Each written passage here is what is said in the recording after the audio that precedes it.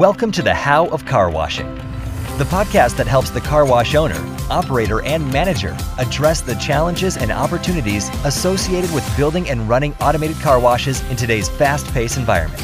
And now, here are your hosts, David Begin and Henry Lopez. Hello, Car Wash Nation. Welcome. Listen to this episode of the How of Car Washing. This is David Begin. Hope everybody's having a great day out there. Today's episode's a little special. We're going to do it for vendors. I get a lot of notes and comments and, hey, we're going to do a podcast for us. So for our vendor community, I've picked one that Henry Lopez did over at the How of Business with an individual named Chris Kappes. And we're going to talk about trade shows, how you can get the best out of your trade show experience as a vendor.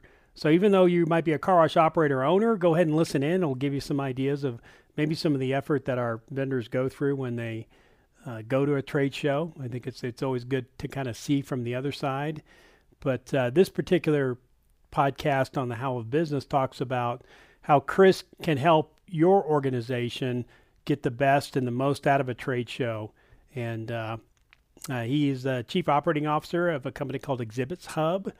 And Exhibitshub has some cool technology out there that allow you to shop online and reserve certified custom exhibits that are currently not being used by their owners. So it's kind of like the Uber or the Lyft of trade show exhibits. So it's kind of an interesting story. So we'll let Henry and Chris take it from here. But thanks for listening to this episode of the How of Car Washing. And thanks for Henry and Chris for providing this particular podcast episode. My guest today is Chris Kappes. Chris, welcome to the show. Thank you, Henry. Glad to be here. Looking forward to it. This is a topic that we have not had at all on this show, and that's why I found it intriguing. And in doing the research, obviously it's a great story and excited to talk to you. But we're going to chat about Chris's entrepreneurial journey, how he got to where he is today. And then he is an expert in the whole trade show world. So as small business owners, depending on the type of business that you own, for example, with our car wash and the software that we developed related to the car wash, we had a booth at the International Car Wash Association last year. And so a lot of businesses have those opportunities to show up at a trade show or an event to promote our business, to generate leads, whatever it might be. And so I thought this would be a great topic to have Chris share with us his experiences and also, again, his entrepreneurial journey. If you want to receive more information about the How of Business, including the show notes page for this episode, you can just text the word biz, B-I-Z, to 31996, and I'll reply with the link to the show notes page. So Chris Kappes is an accomplished business leader. He is an over 30-year veteran of the trade show industry, and he's held president and C-level leadership positions with several of the big leading exhibition agencies. He's a founder of 4 different startups, and we'll chat about that a little bit. In the trade show, design, build, service industries. There's a lot more to it than just trade shows, a lot that goes into it for any of those that have either worked a booth before or had to set up at a booth for your business. Chris is a frequent speaker at industry conferences and the author of two books on this trade. One is The Noise Behind Business, How to Make Trade Shows Work. And his other book is How to Master the Art of Selling at Trade Shows. And I've got several questions for him related to that specifically. And that last one, How to Master the Art of Selling at Trade Shows, was co-written with sales legend Tom Hopkins. He's currently the founder and chief operating officer of Exhibitshub. Exhibitshub is a technology company transforming the exhibiting experience. He really has revolutionized it, and he'll explain that.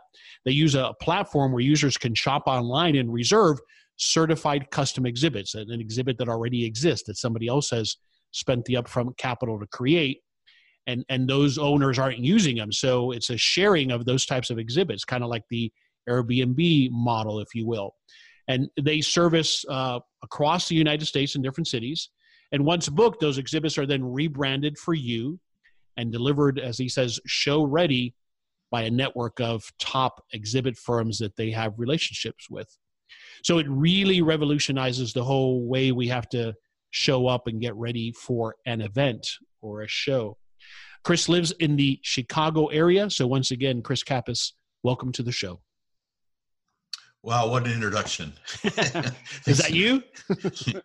Yeah, exactly. Yeah, that's me. A lot of experience, a lot of years doing this. So I'm curious, you always like to start at the beginning. You studied journalism, PR, marketing. And you went into sales. Is that what you originally did out of school? Did you go into sales initially? No, I frankly, my degree in journalism was a specialty in public relations. So I interned at Burson Marsteller, a big agency in Chicago. And when I moved up to Chicago, I went door to door selling myself. And that's, I guess, the first time I realized that, hey, selling's not so bad. Maybe that's what I should do. But anyway, I fell into the world of public relations. And it didn't take too long that I realized that, what they teach you in journalism school, I was okay at, but I wasn't great. I wasn't a great, fast speed writer, and I ended up, I had the glamorous job of going out into chicken coops and writing about a product called styrofoam brain insulation. So that quickly, after staying in a chicken coop for a while, or on top of a building in 110 degree heat in Phoenix, where they have insulation in the roof, I decided, I think I'm going to try something else. So anyway, I fell into the exhibition field, and I'm sure, like many of your listeners, all of a sudden you pinch yourself and say, man, 30 years later, wow, what a ride, Yeah. What do you think are some of the things you've enjoyed about that specific niche, the exhibition industry? What is it about it that has appealed to you?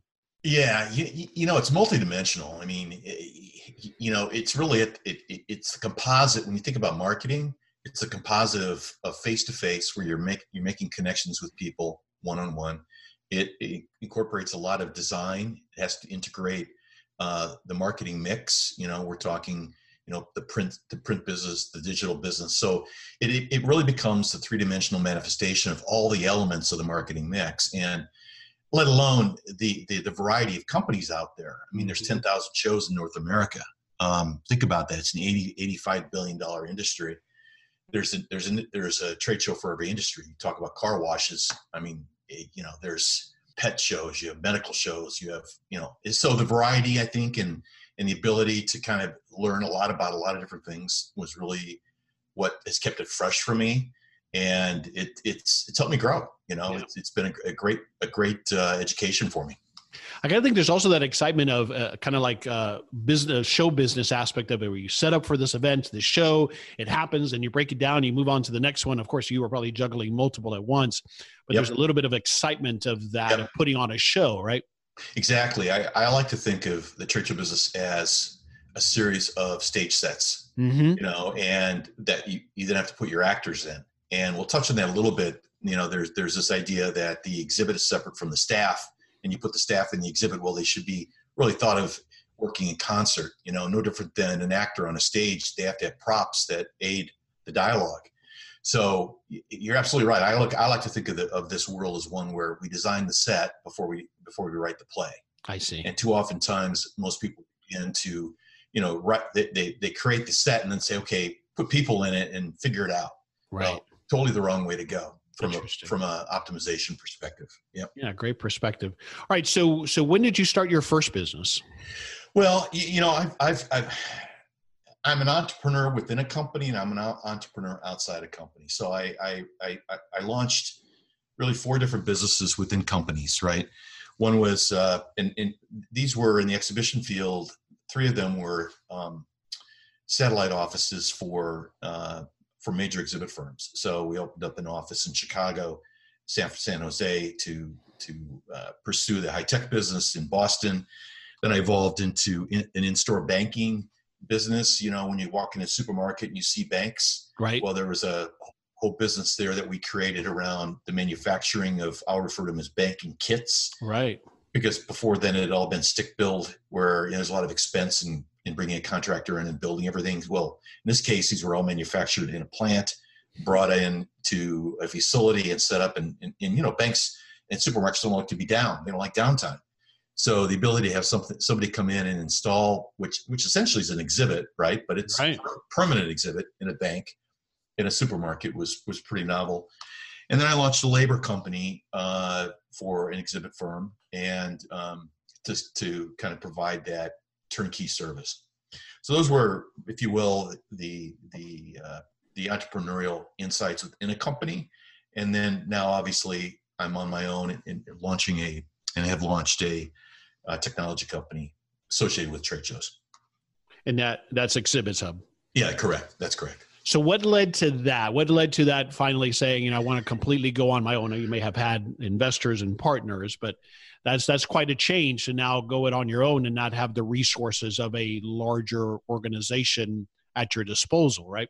Yeah, exactly. And well, I guess, you hit a place after you've been doing this a long time that you want a new challenge, something very different. And I've always been fascinated, if you look at sort of what's been evolving in the sharing marketplace, particularly in the business to consumer side. I mean, who would have thought 10 years ago, that an Airbnb that started out as an airbed company, because the two guys that started it couldn't afford their rent, and they decided, geez, there's a trade show in San Francisco, we ought to just rent our apartment out and just call it Airbed B&B, and that was the initial name. But who would have thought that today, they don't even handle a bar of soap, but they are the largest hotel chain in the world, more than Marriott on a nightly basis. So my point being that you look at that and you look at who would have thought you'd pick up your phone and order a car and jump in a car with a stranger and say, hey, take me down to Best Buy, right? Yeah. I mean, it just doesn't happen. And who would have thought that you'd be going to Las Vegas and you need a car, and rather than standing in line at Hertz or Avis, nothing against those guys, of course, but that you could have a car delivered right at the casino, brought up to you, and the guy gives you the keys and says, hey, have fun, right? So car sharing. So my point being that, it's rather, it sort of coalesced in my mind that there's an opportunity here in the exhibition field where there's just so much inventory, exhibit inventory that sits idle. And wouldn't it be cool if everybody in the supply chain, including the owner of the exhibit, could make money by making it available, and therein lies a little bit of the vision. So this idea spawned from really inspiration from the sharing companies. Was it an idea that you thought about taking up the flagpole in the organization you were in, or was it like, this is one I want to go build myself? I'm curious as to how you made that decision. Yeah, good question. I mean, I think, I have an investor, and my investor owns a major exhibit firm. So, it was something that I had the luxury of the right relationship, the right connection, who believed in the vision. Yeah. And funded it, and is funding it. So that's a luxury I know that a lot of entrepreneurs don't often have. Doesn't mean I don't feel the pressure every day of trying to build a two-sided marketplace, because I have to worry about supply and demand. Whereas a lot of businesses, you're worried about one facing, in this case, I have to have the right supply to attract the right demand. So yeah, that's how it evolved.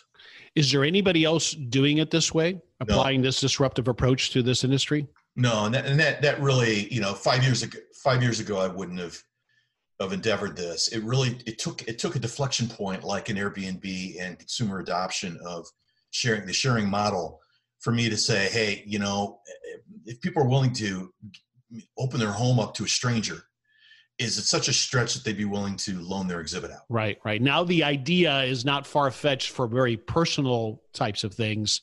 So an exhibit, you would think people will get it. They would understand the idea behind it, but it's still to be proven, right? So, I mean, in that regard, Correct. It's a high-risk venture. Correct. You're absolutely right. And while it may be like a slap on the head, like, geez, I wish I would have thought of that. It's very hard because it's, the business to consumer versus business to business. Now you have an enterprise that's very concerned about, any damage that occurs, security, things that, as consumers we worry about, but we're not legally tied to, right? Yeah. So yeah, I mean, the complexity, and that's why, I'm pretty early in the gestation of the idea in the business to business market. And that's why, you don't see a whole lot of sharing yet occurring in the business to business side. Though I have to say there's one company, Caterpillar recently bought a company called Yard Club that had farm construction implement equipment that could be quote unquote borrowed in other parts of the world where you can't afford to bring in a bulldozer, right? Interesting. So my point being that, the business side are now looking at this as, certainly a viable model. Yeah, no doubt. I got to think, though, a lot of people that maybe you ran the idea back by said, you're crazy, this is not going to work. Because that's always the pushback when you're disrupting a particular industry, right? It might work for bedrooms, but it's not going to work for this. Did you get that kind of pushback from others? About every day. Yeah. So what is it about you that took that on as a challenge and said, I'm going to do this anyway? Because I think that's what at the heart of what we have to be sometimes as entrepreneurs is we have to put that noise aside and move forward anyway. Yeah, thank you. I think it was, and I want this to sound right. I've been doing this a long time, so I have a lot of connections in the business. So if people are going to believe in a concept, they have to believe in a vision, right? And I think that my early adopters, the members that are a part of it, of which I have eight exhibit firms, the CEOs of those firms, they're independent owner operators, are competitive with one another. Mm-hmm. And they realize that, look, the industry, the margins are flat, have been for a decade. Corporate budgets have been for a decade. Floor space has gone up 300% over the last decade. Where am I going to grow my top line? The top line hasn't crossed over $1 billion for all the primary leading exhibit firms in a decade, right? So the point being that static is never a good thing in an industry. And when you look at just the disruption overall with industries, whether you're a medallion taxi driver, and look what happened to that group, right? Yep. So no different, if you've got if you're a manufacturer of custom exhibits and you realize that your warehouse is full of them that aren't necessarily on the road, wouldn't it make sense to make them available? And is there not an opportunity there to gain incremental revenue and also share some of that revenue with the owner of the exhibit? Because that's part of the beauty of the model, is that the owner can be the exhibit firm that has quote unquote hybrid rental, or it could be corporation that has an asset who's used to paying storage and maintenance and ownership, now can subsidize what they historically have had to do. Mm-hmm. And now all of a sudden they can earn revenue by sharing. Yeah. Yeah. I mean, it just makes so much sense. You've got this idle asset and it's, you could argue a deteriorating asset to some extent that you're getting no value out of. In fact, you're spending money storing it, right? So it makes a lot of sense. All right, and we'll get into more of the details of it. As we've been talking here about with these questions, what would you say are a couple of your personal characteristics that have led to your success in business and then obviously as an entrepreneur as well? Well, I think you touched on this a little bit. I guess, I've always just believed that, I believed in myself, right? I just, for whatever reason, there was an implied faith that, what I set my mind out to do could be accomplished, right? And I was, I had really good mentors early in my career, so that I had to be a good listener and one that would take that information and do something with it. But I had a lot of really good teachers coming in. So I think belief in yourself, and this idea that you never see failure as failure, but an opportunity to change your course and your direction, right? So Tom Hopkins, I used to carry around his book, How to Master the Art of Selling, with me every sales call I went on. And that was just, every day I reflect on that and what a good sound basis that was for me, let alone, listening to whether it was Zig Ziglar or positive mental attitude works. There's just so much noise in the world that's not positive. I try to tune it out because it just pulls me down and the world down, Yeah.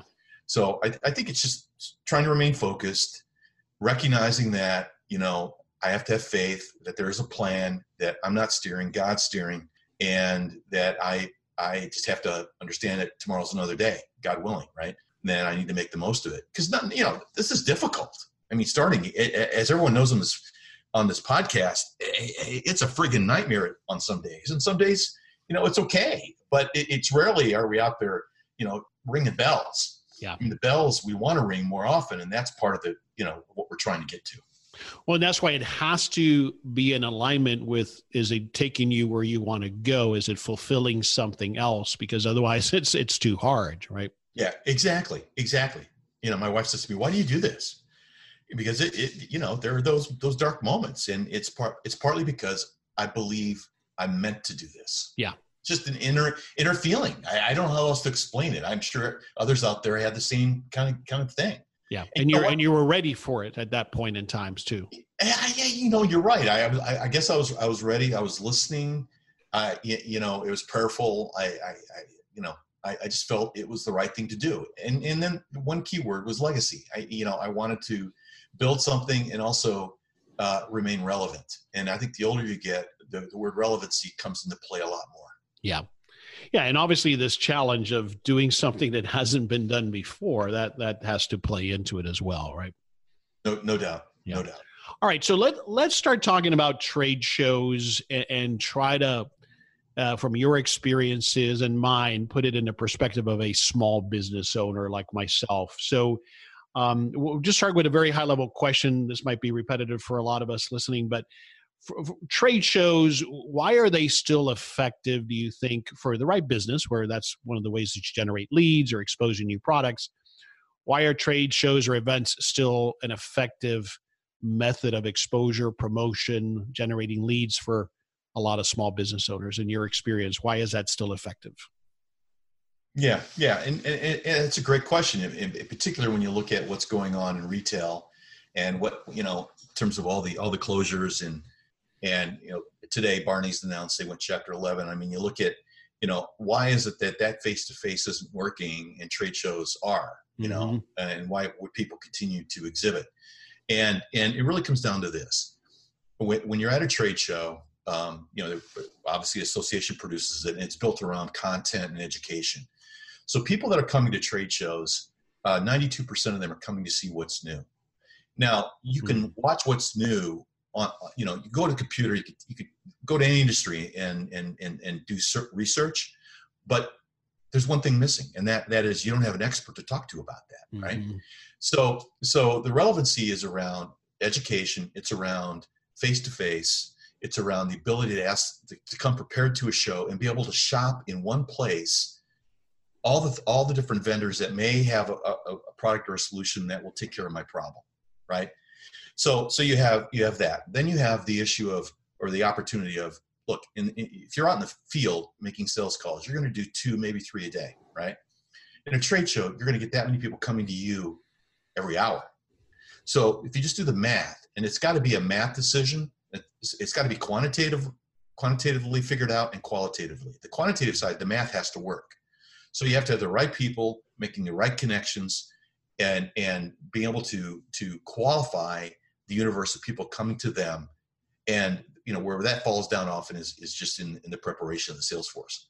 But my point being that where else can you have that opportunity where you have that many people coming to you looking for answers, right? So the value proposition of shows remains that, for the attendee. If it didn't matter to the attendee, then we'd be seeing attendance being falling off, right? Right. Yeah, I agree with all of that. The things that I always looked at and still look at is, and not every event gives you this, but often you've got the right decision makers attending these events, and that's important. Because there you have captive, or to some extent, they're going to walk by your booth, hopefully at a minimum. And then we'll talk about, getting them to interact with you. But the decision makers are often there. And that's what we're so desperately trying to get through to a lot of times. The other thing that you kind of touched on, the education part of it, is the networking opportunity is huge as well, right? Not just for the attendees, but I've found that as an exhibitor, the networking opportunities, the potential for partnerships, you'll get ideas yourself. Obviously, you're going to see what your competition is doing. So all of those are side benefits as well, potentially. Yep, exactly. Now, just to carry forward, I mean, you're kind of now talking about the qualitative benefits, but, great to introduce new products. You can recruit personnel. You can monitor and research competitors. You got media opportunity. You can look at businesses that might be available to buy if you're in the business or to partner with. Yep. You got team camaraderie. You've got the ability to build sort of cohesive leadership. So you need, so there's a whole lot of other very important, maybe not as important as moving the sales needle, but that all kind of come into play, And the reason that's important is because if you let's look at a mature industry like the consumer electronics show. Everyone hears about the consumer electronics show. Right. The reality is it's 150,000 people go to that show. They're not there to buy. No. I mean, there are people like you and I that are curious about the next gadget. Exactly. A lot of them, if not most of them. Exactly. And when you look at where distribution is in the consumer electronics industry, it's through 10 to 15 different companies. So you would never produce a trade show only to serve that audience. So there's all these other reasons to exhibit, right, and to be there. And so if you ask Intel, Microsoft, Google, who's now a big player in consumer electronics, why they're there, it's for media exposure. Yeah. They're building the brand. They're getting themselves out there as pioneers, or having the hot new technology, right? And they're creating an opportunity for their CEO to do a keynote, right? And that's, you talk about dollars in the bank and the ability to move the needle in terms of brand. That's certainly key. Mm-hmm. Okay, so you touched on it also as well when I first asked the question about, and then you mentioned it at the outset. These shows are getting more and more expensive. And so for a small business owner, I have a client that I'm working with, and she's looking at maybe just doing one big show in Vegas next year because it's such a huge investment. And we'll talk about then she struggles with how to follow up on all those leads. And we'll talk about that in a moment. But I think your point is right on, is that I have to then measure very carefully, at least the first time, so that I can make a decision for the next show, whether this is are we getting the results that we wanted from that investment? That's correct. Yeah, the math has to work. And so, what I would always, counsel is, we got to look at, okay, you have 8 hours of a show. If you have one person staffing the exhibit, I'm just using this as an example. If they make 3 positive connections, qualified being the underlying word, in an hour, that's 24 connections a day times 2 or 3 days. So you start to do the math and you start to look at, okay, that means that's 24 qualified leads a day times 3 days and times the staff you have there. And then you look at the cost. And so my point being that you start to look at it purely from the ability to think of them as the exhibit as a machine for selling. Right. That's all it is really a machine to process. That if you think of it that way, as opposed to, taking that money and you put someone in the field, you pay them X in the field. How many sales calls are they going to do? 24 sales calls in a month? And maybe that's a lot, right? And here you can process that in 3 days. So the economics, though, in my mind, are what people often don't get granular enough thinking about, and then pressing it down into the cost per contact. Yeah. So, so not to get too granular, but I think that's really key, is the math has got to work. Absolutely. And then, Chris, one of the things I've struggled with in having had a booth and in helping others and my clients is where often there's a disconnect is in what my pitch is, and making sure at the booth that is, and making sure it's in alignment with where that lead is or potential client is in the funnel, if you will. In other words, often where I see the disconnect is I'm offering or pitching something that a cold lead is not ready for yet. They've just met me. Yeah. And so talk to me about that. Where have you seen some people do it well? And I'm talking about small businesses now, and maybe we can chat about some examples of where it's not gone so well. Yeah. I think there's a big mistake in the thought process that trade shows are for selling. Trade shows are for listening, mm-hmm. for qualifying. Because at the end of the day, what good is it to spend all your time pitching when you don't even know when you don't even understand the client's needs, wants, and expectations? And at the end of the day, the sales don't occur on the show floor. Rarely do they. Where they occur is in the field, and that as long as the rep has the time and is prepared with a thorough briefing from the trade show or trade shows, when they go in, they understand the needs, wants, and expectations, so they can diagnose the issue or the sales challenge in front of the customer, so they're prepared in advance. So it's a little bit like, and I see it all the time. People, they take them out of the field, they put them in an exhibit. All of a sudden it's like, now what do I do? Well, I'm used to selling in the field because I have time. Right. Guess what? People are not there. They're not going to spend more than 4 to 5 minutes with you. So if you spend all your time selling, what have you learned?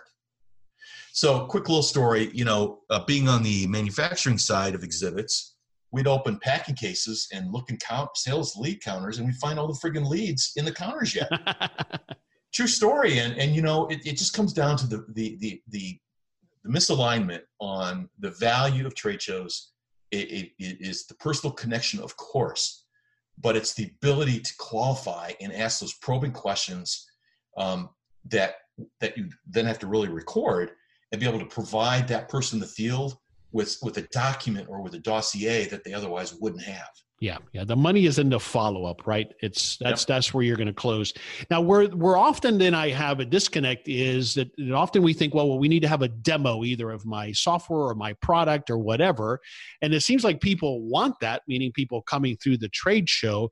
So how do you strike a balance between that and listening and asking questions and qualifying? When have you seen that be a good balance? Yeah, no, I think that's a really good question. I would suggest that when you go into it, there's a 4-step process that I like to talk about. But once you're into that past the engagement mode where you've gone through an icebreaker and you now understand, I would ask the question.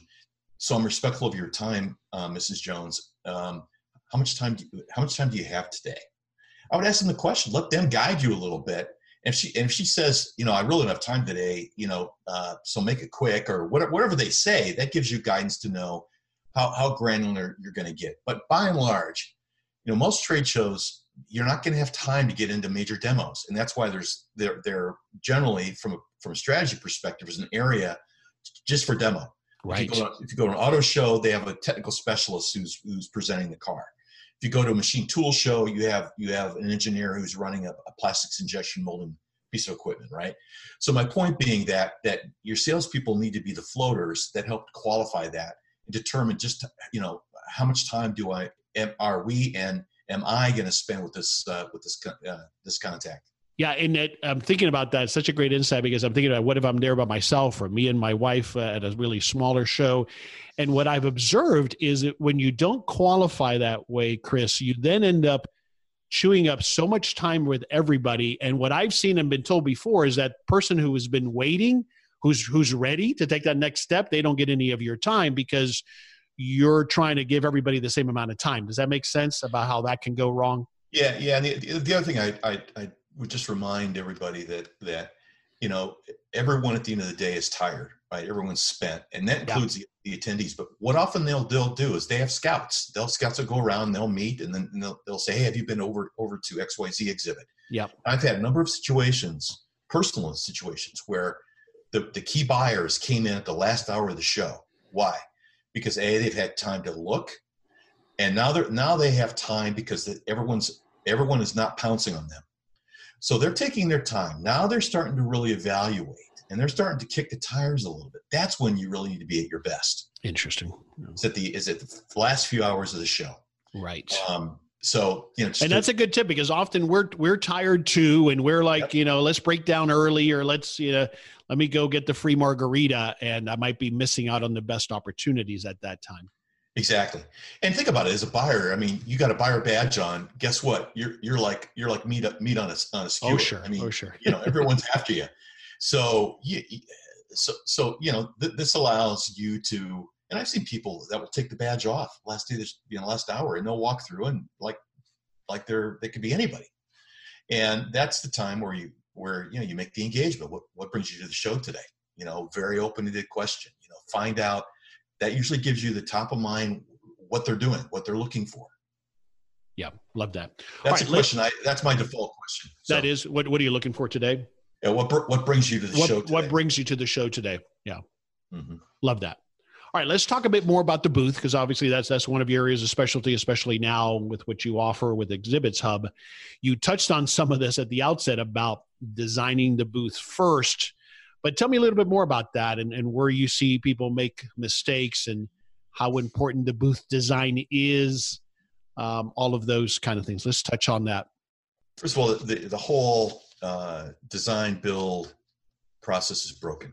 And that's a big thing to say. But when you look at the way exhibits are procured by corporations, they have an exhibit manager whose job is to go out and shop, right?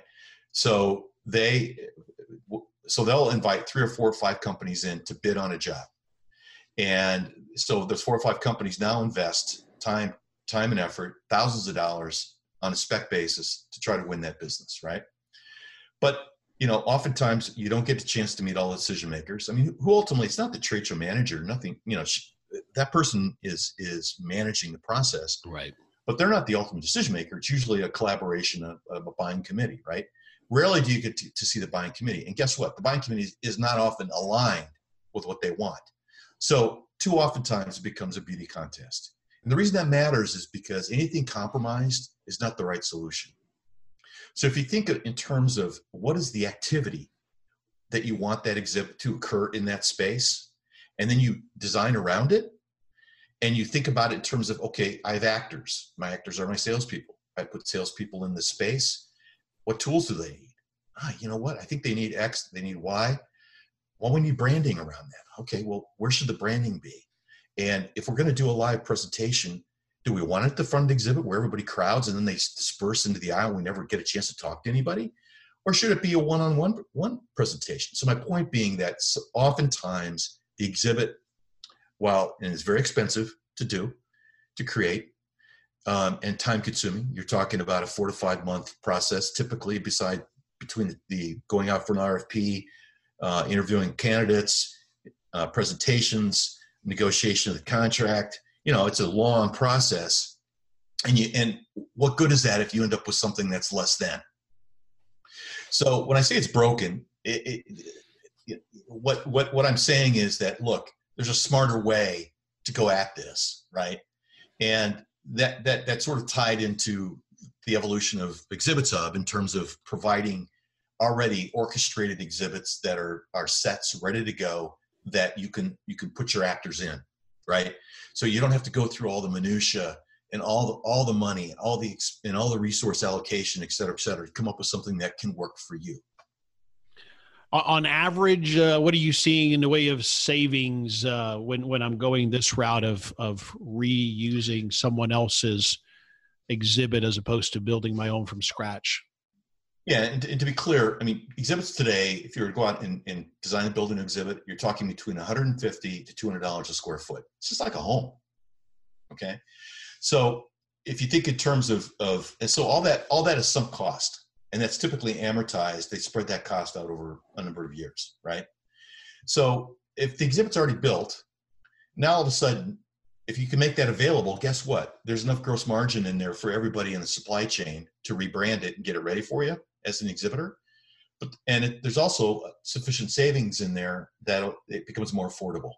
So you're going to find that you're going to save 10, 20%, depends on the time frame, because there's peaks and valleys in the exhibition field. Mm-hmm. But the other thing that the service provides is the exhibits are local. You're not transshipping across the country. I see.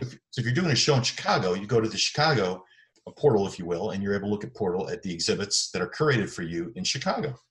So, not only is it cheaper, you don't have to tranship, you avoid damage, and guess what? It's better for the environment. Because I'm telling you, there is going to be a time where a carbon tax is going to be a reality. So if you think it's expensive to ship exhibits between Chicago and Los Angeles now, wait until there's a carbon tax. Yeah. Yeah, no, that makes a lot of sense. In your experience, not just with Exhibitshub, but obviously throughout your career, what's the 1 or 2 things that I can learn about how the bigger companies do it that I can apply to my 10 by 10, 20 by 20 booth at a trade show? What do you see that, wow, if they would have just applied these 1 or 2 techniques that bigger companies do, they'd be so much more successful? Yeah, you're going to find this answer a little contradictory, because I think you got to look at the smaller guys, because the bigger guys, just because they're big doesn't mean they're better at it. And I'll give you this one quick little story. There was a company called Foley Food Mill, and I don't know if you're familiar with them. They make little graters. So if you put a carrot in there and you turn it, it does like curly kills. Okay. Cube, So they would go to the housewares show, and so you had, next to them, there was a beautiful exhibit, right? It was another housewares company. And here you have the salesperson from Full of Food Mill walking in with a briefcase, and he sets it on a card table, turns his back to the audience, which you're never supposed to do. And what does he proceed to do? Produce curlicues out of carrots. The point being that it's the activity, it's not the exhibit that sold anything. It's purely an environment to support selling. So here we have this idea of, you have a non-exhibit, you have a card table and a curlicue, and a Full of Food Mill being demonstrated. And next door you have a beautiful exhibit with a bunch of salespeople standing up with their arms crossing their chest. And you look at that and go, who's going to get the most business? Mm-hmm. So I use that only as an analogy because, you can't look at the big guys and say they do it better. They have the money to do it better. Some do it well, some don't. I spend a lot of time talking about the bigger exhibitors and still find leads in a packing case, right? And the nice thing about being a smaller, medium-sized business is you're hands-on. Those leads that you get count. Everyone counts. Yeah. And so you put the right system in place. You train your sales force to really be energetic and engage people. You have a customized lead card. You're going to be successful. And that's the power of trade shows, is when you have someone that's passionate about the potential of shows, versus someone that says, oh, I got another trade show to do next week. Right. And nobody really there is really that vested in the success or lack thereof of that show, right? Yeah. I'm looking how quickly can I do my shift and then go play or whatever it might be. Yeah, I was just had a meeting with a gentleman that does sales training for exhibit staff personnel. And he's saying, Chris, I'm training called booth captains around the U.S. And they're many of them, they love going to Vegas because it's a nice place to gamble. They love going to Orlando because they can see Mickey. Sure. And they love, now he's a little jaundiced, and I get this. But my point being that when you're responsible doesn't mean that you're accountable. The big difference being you're maybe responsible for an event, but the accountability is the person that gets that lead and making something happen with it. Yeah. Yeah. And the person who's making a living on it, right? And when you're a small business owner, that's you. That's exactly right. The accountability isn't always there. And it's difficult because the bigger you get, the more that transcends down. Sure. That cascades down. Sure. So, all right. So I love that. And you've mentioned it a couple of times. It's about the activity that's happening at the booth more than anything else. And I think that also where that hits home for me as a small business owner, if I'm there, it's because I'm able to sell whatever I'm selling as a small business owner. It's almost like I think of it when I go as a visitor to a trade show, the big glitzy booths, I know I'm going to get sold to, versus maybe there's Frank, he's the owner. I'm going to get some real truth and be able to talk to the person who's going to make this work for me. So there's a lot of that, I think, also. Yeah. Yeah. All right. So the follow-up, as we touched about, that's where the money is, and following up on these leads. And nowadays, as small business owners, we've got technology we can apply to help us do that, right? We can put together an email drip campaign with those leads. We can follow up with them, obviously, but that's where you see it fall apart, is what you keep telling me, is that then we don't do anything with these leads. Yeah. Or it's a little bit like if the staff isn't prepared with answering, knowing what the correct information is that we need ultimately from that engagement, then it's that idea of garbage in, garbage out. So so there's a lot of complaints from the field that lead was terrible. I don't know what XYZ was thinking about. Right. You give me this crap and it's another trade show lead. So, the system really breaks down at the front of the line. Because think about it, when I tell you one thing, you tell someone the same thing, it gets watered down. So there needs to be continuity and a customized approach to how, and the content and the information that you aggregate, and how it transitions. Think about it. you're essentially writing a check with that lead. That is a check that has to be signed by somebody, right? So if you don't have all the right information on that, guess what? It's never going to be signed. Yeah.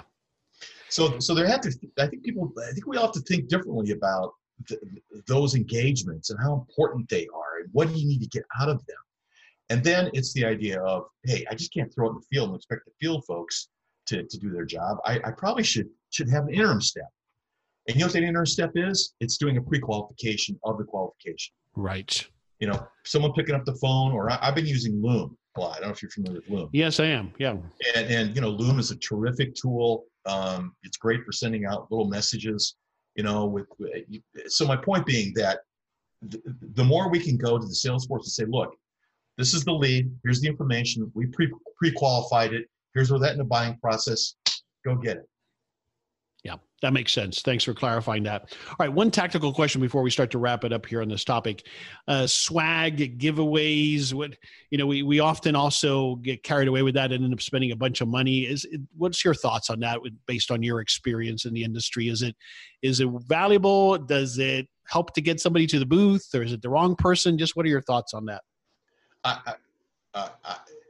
Less than 1% goes into sales training for booth personnel. About 3% goes into swag. and swag ends up, look, unless it's product related, right? Forget it. It's just not worth. Look, everybody. I think it's essentially it is an excuse to not ask and engage. Now, I'm all about icebreakers, which means when someone's coming down the aisle, I need something engaging to get them to stop and lift their head up from their phone. Yes. And engage them in my story, right? So a swag, if I give you a hat, that doesn't do anything other than say thanks if they put on their head or they don't, right? Yeah. But if I have something that's product related, a gear, something that's cool, different, if I put it in your hand and say, hey, have you ever considered, XYZ, right? I'm spitballing here for a moment, but the point being the point that we need to have an icebreaker to engage. That's not swag. Put your money into an icebreaker. Agreed. Yeah. I was just thinking about, as you were saying that makes perfect sense. And I can see where you can use it. If you can use it the right way and it's the right item that gets the conversation started, then great. Yep. But otherwise we can end up, especially a small business owner, spending a bunch of money on stuff that then ends up being a toy for the dog or the kids and doesn't do you any good. Well, yeah. I've been guilty of, I'm a pin collector, so I'm picking up swag, but but my point is I don't stop. I don't remember. No. No. All right, great. So we've touched on it obviously, and you've been explaining it as we go, but summarize for us then the Exhibitshub business model. And then I think you've got some special offers right now. So tell us all about that. Yeah. Just real quick. I think, we're kind of referred to as the Airbnb of exhibits. So, if you own an exhibit on Exhibitshub, you can share it and you can earn income. Working with your exhibit firm. If you're in need of an exhibit, you can borrow it and save money. And if you're in the supply chain, you're able to turn those idle exhibits that are otherwise sitting idle into new revenue and new clients. And the thing to keep in mind is 50% of most businesses, small and medium-sized businesses, don't exhibit due to expense. So part of the model here is to make exhibiting more affordable and make it easier to exhibit because it's complicated. We've complicated an industry because there's a lot of moving parts. So I'm trying to demystify it, make it simple. And for those that are inclined, we have $1,000 first user savings that, once you request an exhibit, you put a code down and you get $1,000 off, coupled with the fact that every exhibit, I don't know about about 80% of the exhibits on our site are currently, we have a special going for the month of August through August 31st. And this right now, it's typically a slow period in the trade show industry, summertime. So most people are starting to ramp up for fall if they're not already in that planning mode. So this is a little bit of an incentive to entice some of the listeners that may have an interest. Yeah, fantastic. What is the typical range size-wise of the exhibits that you currently have in the system now? Yeah, good question. You're able to go up and select small, medium, and large based upon footprint. Small would be from 0 to 400 square feet. Medium would be 400 square feet. So in other words, that would be, a 10 by 20, 20 by 20, Yeah. And 400 to 1,600 square feet would be more of an island. And then we have the aspirational ones, which are larger, and they're aspirational. I don't know how many people are going to request one, but nonetheless, they're fun to look at. Yeah. Interesting. As you've been building this business, is the resistance, if whatever resistance there has it been more from the exhibit owners and letting go of putting that exhibit out for somebody else to use? Has that been where most of the challenge has been? No, partly because I haven't put my emphasis there yet. Okay. I had to first focus on creating enough supply.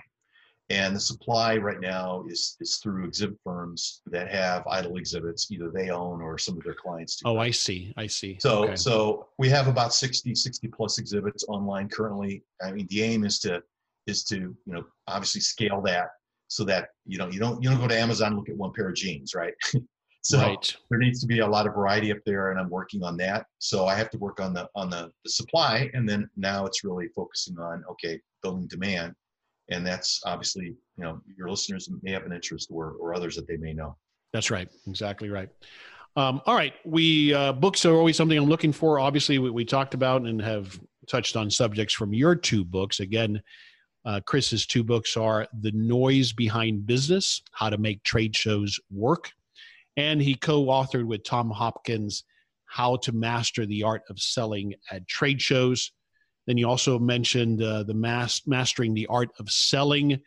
Is there another book that comes to mind that you would recommend to us based on the conversation? Yeah, the book How to Master the Art of Selling was kind of my textbook. And that was Tom's one of his. He sold 1 million copies, I think, of that. Amazing. Yeah. The Art of the Start. I think we talked a little bit about. If you want to learn a little bit more. If you have an interest in the sharing economy, there's 2 books out. One's called The Four. It's about Airbnb and Lyft and Uber and Amazon. And the other is The Airbnb Story. All really good reads. Yeah, great recommendations. And if we go back to the Mastering the Art of Selling, if I was getting it right, one of the things that we have to learn about what's different about selling at a booth is that you're not going to probably close anything there. It's about qualifying and listening. Is that right? Yeah, absolutely. Look, the thing to remember is people are coming there with a problem. They have something they're trying to solve, right? So what good is it if I'm spending all my time giving you information on something that doesn't solve your problem? And that's what you find is that everyone's so prepared to do the pitch. Well, it's not about the pitch. Yeah. So you got 2 ears and 1 mouth using that percentage. Yeah. And I think that's the takeaway then, I think, from your perspective, from our conversation that we've had. Is there anything else you would add that you want us to take away from this conversation? No, I really just appreciate the listeners. Henry, thanks for your time today. And if I'm able to help anybody, by all means, reach out to me. I'm available on our website, exhibitshub.com. And I'm here to serve. So whatever I can do. Yeah, I appreciate that. And where do you want us to go online to find out more? You can just go to the website, exhibitshub.com. And there's, we're in the process of revamping some of it, but it's active live, and there's a contact form there if you want to send me some personal information. So by all means. Yeah. And then it's exhibits with an S, Exhibitshub, right? Yeah, that's correct. Yeah. Exhibitshub.com. Yep. Wonderful. All right. Fantastic, Chris. Thank you for sharing all of this. This is a great topic that like I said at the outset, I've never had anybody on. Thanks for your patience with getting started late. I had technical issues that you were more than gracious enough to let me work through. So I appreciate that. And thanks for taking the time to be with me today. My pleasure. And once again, thanks to Henry and Chris for producing this episode on the How of Business. Thanks for letting us share it here on the How of Car Washing. And we really appreciate your comments and anything you can let us know. If you can go out to Apple or Stitcher and give us a comment. It helps other people in the industry know that we're out there. Tell your friends and family about it too, or your friends or your industry friends about the How of Car Washing, and we'll get the word out.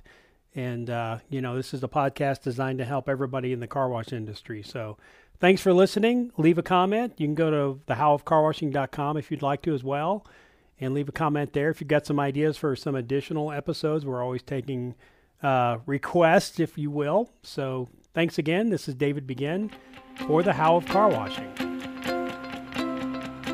Thank you for listening to The How of Car Washing. For more information, links, and other resources, please visit thehowofcarwashing.com and leave us a comment if you have a topic you would like discussed. Thanks for listening, and we look forward to having you next time on The How of Car Washing.